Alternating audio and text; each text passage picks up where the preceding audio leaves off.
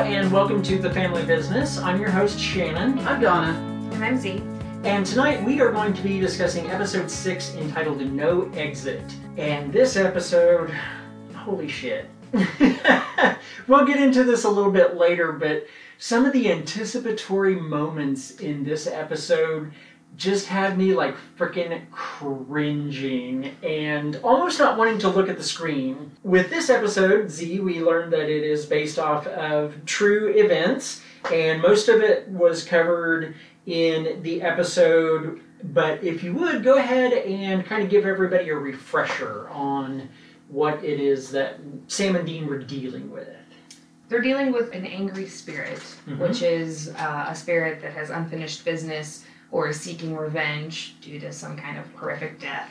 In this particular case, they're dealing with H.H. Holmes, who is kind of coined as America's first serial killer. Yes.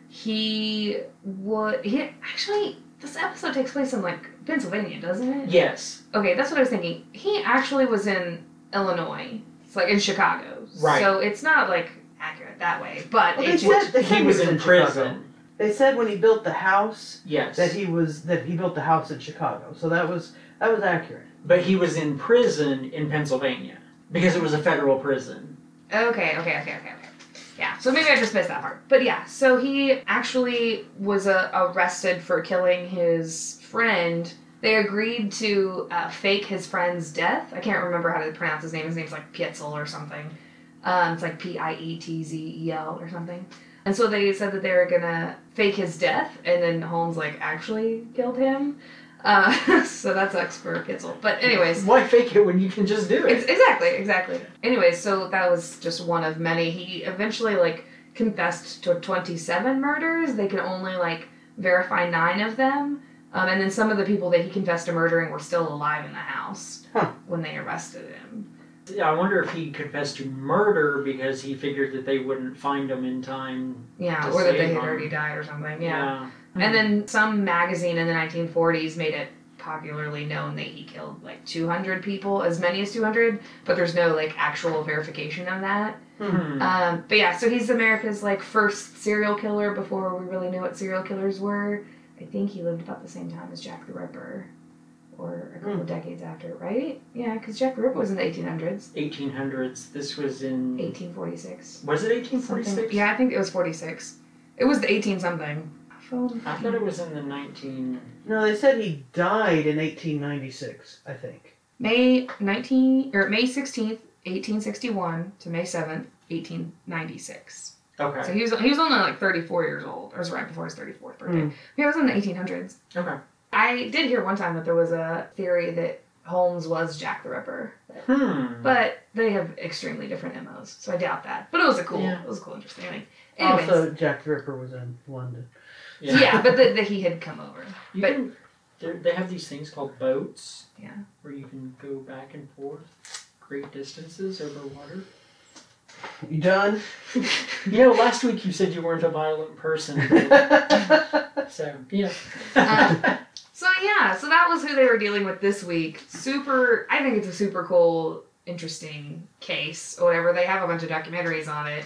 And there's even a point in the episode where they're doing their research and then actual pictures of Holmes is on Sam's computer. Yes. So that was cool. And the actor that they got and the makeup that they did, it was pretty similar. It was believable. Yeah. I don't know. I thought he just looked like a bloated dead body kind of thing. Like, in comparison, because when you look at Holmes and then you looked at that guy, he was considerably more. Let's see what your ghost looks like in 100 and some I mean, years. If there's like ghost Twinkies and Oreos, then I'm sure she's going to look bloated. If there are ghost Twinkies and ghost Oreos, then I want to come back as a ghost. So, yeah. So, one of the funny things with this is, of course, we have Ellen and Joe back. Dean starts out his portion of this episode saying that they have to go find this lady who has been kidnapped by an evil cult and all of this. And he ends up saying that it's Katie Holmes. And of course, the evil cult that he's talking about is Scientology. And this would be whenever Katie Holmes and Tom Cruise were still married, obviously. But I just thought that that was such a funny dig into what would have been at that point a culturally relevant Mm-hmm. thing that was going on. So Little pop culture reference right yes. there. And of course now it's dated and all of that. So, I need to tell you something. I watched this episode twice. I watched it late last night, and then I watched it just like right before we started recording. And when I watched it last night, I just loved it. I loved it so much, I literally did not take notes. I just sat there and watched it. Then I watched it the second time because I was like, I need some notes. I was mad as hell the whole time. I was pissed off the whole time I watched it the second time. Why? Starting with Dean's comment about catfight. Mm. It's a mother and daughter, you freak. Okay? You're going in, it's a mother and her daughter. Bad, Dean. Why? Bad. Why does that make him a freak? Because guys getting turned on by women getting into a fight is because it's sexy. Was he getting turned on by it? Well, isn't that what Let's Go Watch the Cat Fight is about? I thought it was in comparison to going to save Katie Holmes from Scientology. I thought that's what it was. He was like, we have to go save this chick from this cult or whatever, or we can go watch this cat fight. The thing is that typically whenever guys are talking about a cat fight, it's two women who are fighting. Mm-hmm. Yeah. There's no sexual connotation. Well, they seem so to excited it. about it. Ooh, cat fight! I didn't get that. I didn't either. I totally did. Okay. I always do that. That always sounds like they're excited when they talk about this cat fight. Okay. I just always thought it was because supposedly girls fight different than guys. I can throw a mean punch, but I can also pull hair, and I know that guys don't typically pull hair in a fight. Well, and two, the thing is that, I mean, Joe and Ellen are both very strong-willed individuals, and watching the two of them go at it would probably be very entertaining, because they're not going to be pulling any punches. Okay, then we've got Dean doubts Joe throughout this episode. He's very adamant in his doubting of her. Right. And assuming that he's telling the truth, that it's not because she's a woman. I mean, he explains, no, women can make good hunters. So, okay, so why? He says she's an amateur, but he dismisses any evidence that shows she knows what she's doing. He dismisses that she put the file together. He's like, did Ash do this? Like, no, Initially he did, though, but later whenever he's talking to Sam about the file, he talks about how comprehensive it is and how well put together it is. And he everything. sounds really surprised about it, too. He does. It does kind of sound a little derogatory, like, can you believe this? He dismisses her knife until she sees that it's got her father's initials on it. It was kind of a dinky knife, though. It was, but, she was handling it really well. It's true, she was. But the thing is I think Dean would have done that to anybody who was sitting there with such a small knife. Mm-hmm. I really do. I think he would have done it. If Sam had been sitting there, if Bobby had been sitting there, I still think that Dean would have gone and gotten this, huge Crocodile Dundee knife and handed it to him. So basically, I just didn't understand why Dean was so dismissive of Joe. I was really annoyed as hell about all the B-movie Scream Queen screaming, and I'll go into that more in detail. Joe does eventually call Dean out on it, though. She calls him Dean makes another pervy comment when Joe is trying to scoot past him, and he makes the comment about how he should have cleaned the pipes. Like, Dean, no. That one was really super freaking creepy. After she was captured, I love that she was tough about it. She wasn't freaking out. She cried a little, but she wasn't freaking out. She reassured the other girl. She was defiant to the guy. She even stabbed him with her knife. And I liked how she did that because she was playing this coy little victim role of like she was afraid, and she just lured him right into grabbing onto her, and she just fucking stabbed him. Yeah, it was and good. I loved it. But in the end, she still needed to be rescued, proving Dean right, proving Ellen right, that she wasn't. How old is Joe, though? Well, she's been to college. So is Sam. Are they the same age? 20, 22. Roughly, yeah. Here's the thing, though, is it doesn't matter if you're a man or a woman. If you get locked into something like what Joe was locked into, you're not getting the fuck out of there without some help. Yeah. So I don't think that says anything about her as a female character. I just think that is a realistic depiction of what the hell is going to happen if you're captured Sure. and you're locked up. I mean, yeah, she needed to be rescued, but you know what? Dean and Sam themselves have needed to be rescued. Mhm. Like in the Benders in season 1, Sam literally had to be rescued because he was in a fucking cage Yeah. and couldn't get out. I think that it wasn't just because Jo is a woman, it's because she was up against pretty much insurmountable odds. And so- I will step off my soapbox now, and we can discuss other things about the episode. Thank you for letting me have my little rant. You're welcome. I want to throw in a real quick thing. Hmm? The beginning of the episode was so pretty. Like that opening scene, like it was like silhouette, I think it was trees or something. It's like silhouette of trees against like this incredible sunset background. I was like, you go, cinematographer. That's pretty. And that is one good thing about Supernatural is that they do have some great cinematography usually. Like in episode 3 of this season, whenever we get back in black with Baby and the driving and everything. So yeah, I agree. One thing I do want to point out is something that Donna told us to be on the lookout for this season, and that is Sam's cast, Yes. brace, splint, whatever it is that he's got, due to him actually breaking his arm, or wrist, should I say, in episode 4, Children Shouldn't Play with Dead Things. Mm-hmm. So you told us to be on the watch for that, and guess what? There it was. Here it was. Yeah, at first, I even started to make a comment. I was like, when in the hell did Sam get it? I was like, oh, no, Donna told me. Yeah. So I want to go back real quick to your Jo soapbox.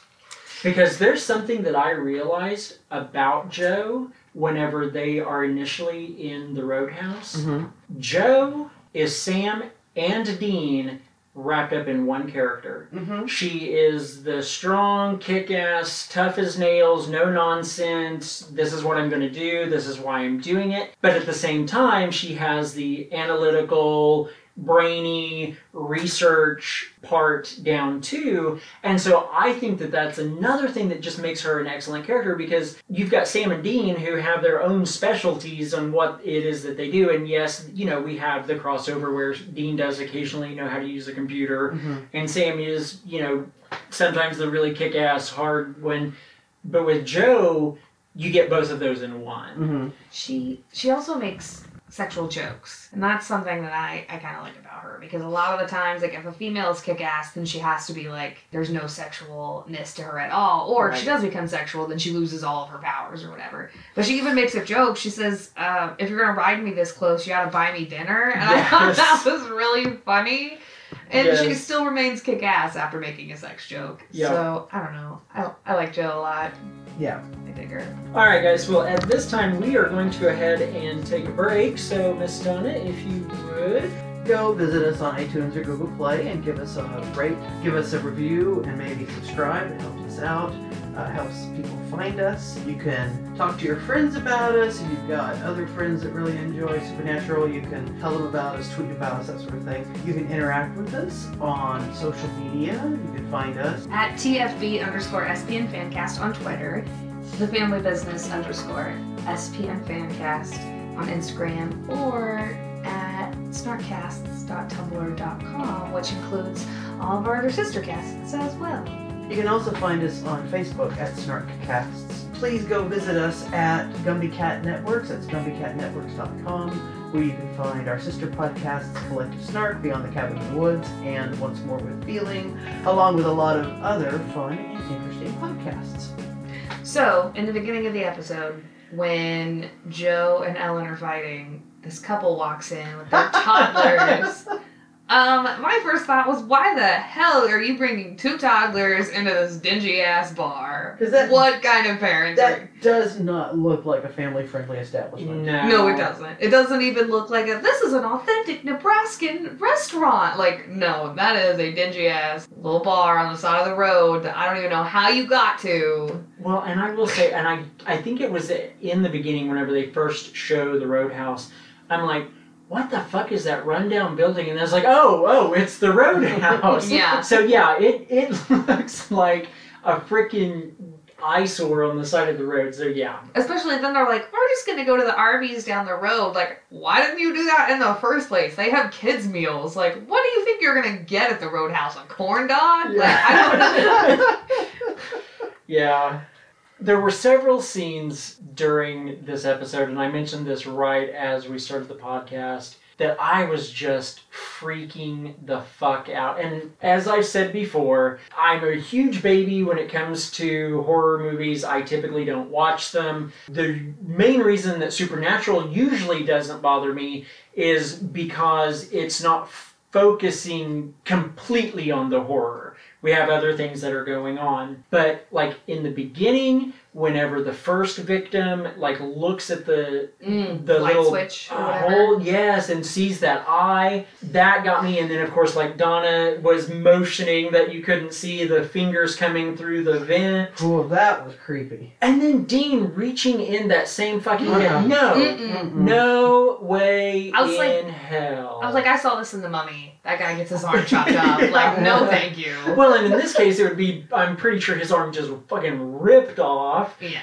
But, and I have to say that Joe has bigger balls than I do, because there is no fucking way I'm going by myself deeper into the bowels of a murder house. I don't care. I just know I am not doing that. Yeah. But then once she was actually captured and the camera keeps looking through the little slit, I just like, okay, any moment now we're going to have the eyes show up. Any moment now we're going to have the eyes show up. Any moment now. And I just, the anticipation of it happening was driving me so fucking crazy. I mean, it was making me more afraid than if they had actually done it, because I was expecting it. And then, of course, we don't really get the eye. We get the fucking his mouth. Yeah. And I'm just like, I don't know which is worse. I just really don't know which is worse. So I don't know if that was the writer doing that, if that was the director doing that, if it was both. But that scene just really, really ratcheted up the tension for me. And it was well bad. done. I want to talk for a minute about screaming. I've always been bothered by that B-movie Scream, and a lot of it is because I am easily startled. It is not hard to startle me. I get very focused on what I'm doing, and you'll startle me, and I'll go, ah! Or, ah! Eek! You know, okay, I don't say eek, that's stupid. I do a lot of, ugh. Yeah, so you can absolutely startle a vocalization out of me. Yeah. If you actually manage to scare me, what you're going to get is a rather monotone, oh my god, oh my god, oh my god, oh my god. Yeah. But just the other day, I read this thread by Mary Robinette Kowal, who is a writer, and she does the Writing Excuses podcast, but she also does a lot of voiceover work. And she had this thread that kind of helped me figure out what it is that bothers me about screaming. And she says, she's talking about that scream, and that women make when frightened and men make when tortured. She says it's not a natural fear sound. You actually have to be relaxed to make it. So the only time you'll hear that sound is when someone is having fun, like if they're bungee jumping.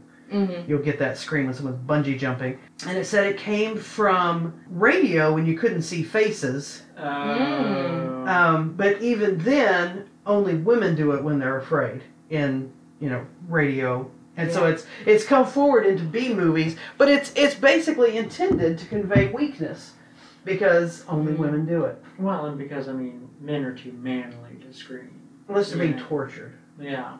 Then they'll scream. But, can you really help that? Anyway, it was just something that really kind of crystallized, because I have never liked that Scream Queen thing, but that kind of crystallized, that right there, that is what's wrong with it. But the funny thing is with the Scream Queen thing, is it has made some people's careers. Freaking Jamie Lee Curtis. Yeah. It catapulted her into stardom and opened so many doors for her and everything. And now she does yogurt commercials. Well, hey, everybody's got to poop, okay? So, even Jamie Lee Curtis, whether you want to believe it or not. I have, of course, with Beyond the Cabin, we do a lot of horror movies. Well, that's all we do is horror movies. And I have written down more than once that this actress was hired for her scream. Yeah. So... yeah, I can absolutely see that. Yeah. So that's my second soapbox of the episode. I will try and put the rest of the soapboxes away now. Don't lie. That scream didn't even actually sound like Joe to me. Uh-huh. To me, Joe has a little bit of a lower, like it's not a manly voice, but it's lower on registers, and that scream was almost too high. Like I couldn't believe that Joe made that sound. So I want to kind of touch on the end Yes. of the episode, and with the end of the episode... Wait, are you talking about the in the car or the at the Roadhouse? You know, we can actually talk about both. I was meaning at the Roadhouse. Let's talk about the car first. The one time that the driver doesn't pick the music is the best. Well, it is clear that Dean really is afraid of Ellen. Oh, yeah. I'm just really interested in the dynamics of who sat where. Mm-hmm. How did Ellen and Sam end up?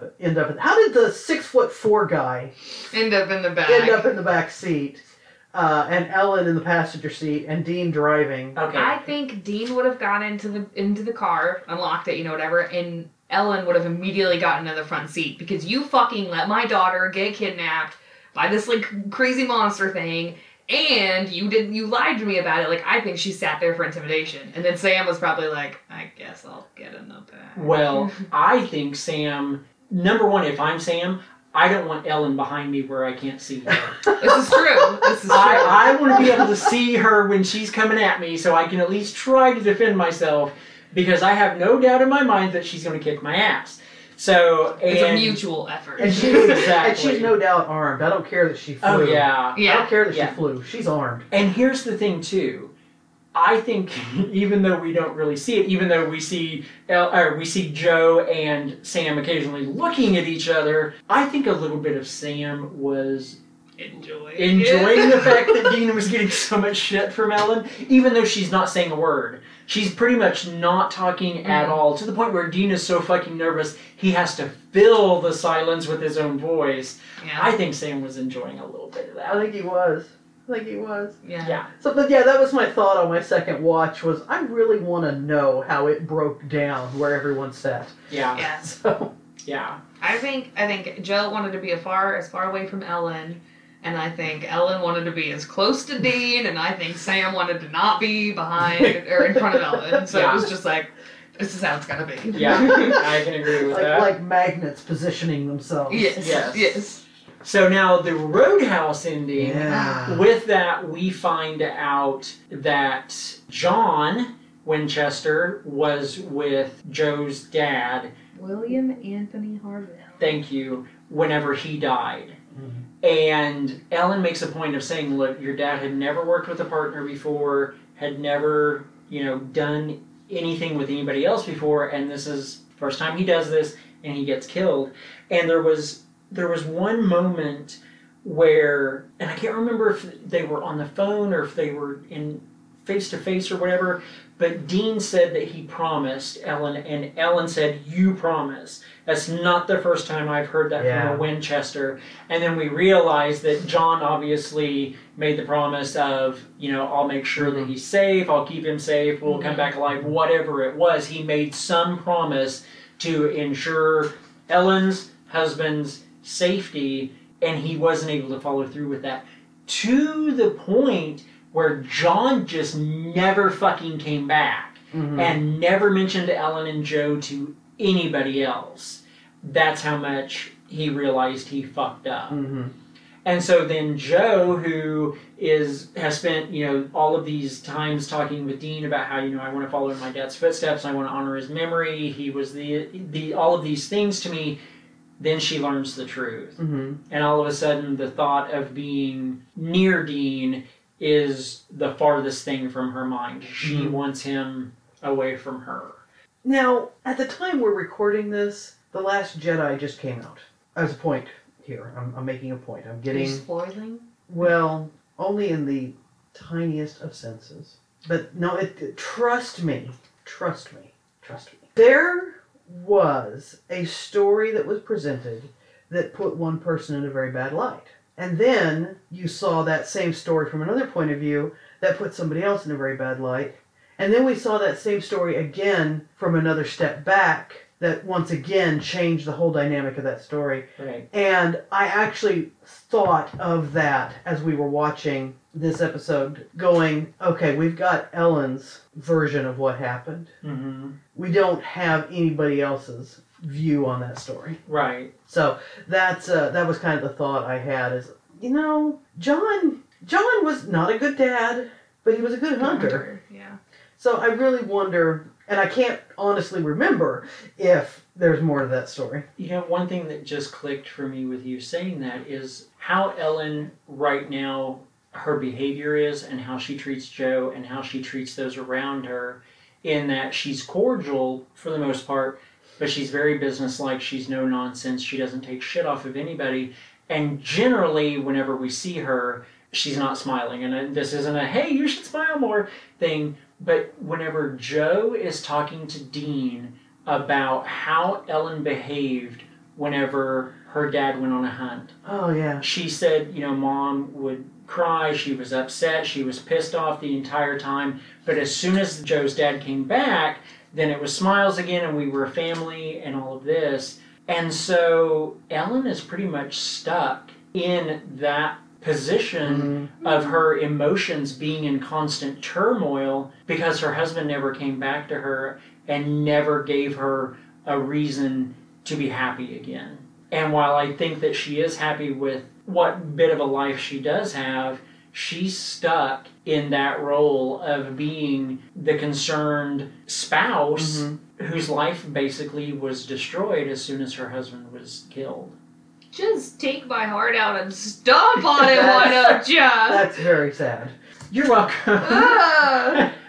All right, guys, so we've got just a little bit of time before we need to sign off for this week. Is there anything else that you guys feel like we need to discuss? Why were they using a metal detector in the city? The fuck? The fuck? I'm sorry, but no. No, don't apologize for that because I had the same thought. I was like, what the fuck are you people doing? Right, like look at all this barb stuff, or rebar, whatever this under all this concrete. Well, and all metal of the over here, pipes. metal over there. Yeah. I found 60 pennies, but no ghost. Yeah, I agree with you. That was ridiculous. Here's my other thing with that part too, is the cement truck. Whenever they're filling it up, I mean, number one, how do they know that they have enough cement to fill that whole thing in? Number two, how do they know that, it's actually going where it's supposed to? Mm-hmm. So and how do they know it's not just going to wash the salt away? Exactly. That was really dumb. So, but also with the metal detector, they used it like a dog. It sniffed out the little the cover. Yes, like they just walked it down the street like, there you go, boy, you got the scent. Where's it at? And I was just like, the fuck are you doing? How do you think metal detectors work? Yeah. Yeah. I was just like, no, thank you. Yeah. I agree. All right, guys. Well, unfortunately, we are out of time for this week. We want to thank you for joining us, and we invite you to come back next week when we will be discussing episode 7, entitled The Usual Suspects. So until then, carry on. Jerk. Bitch.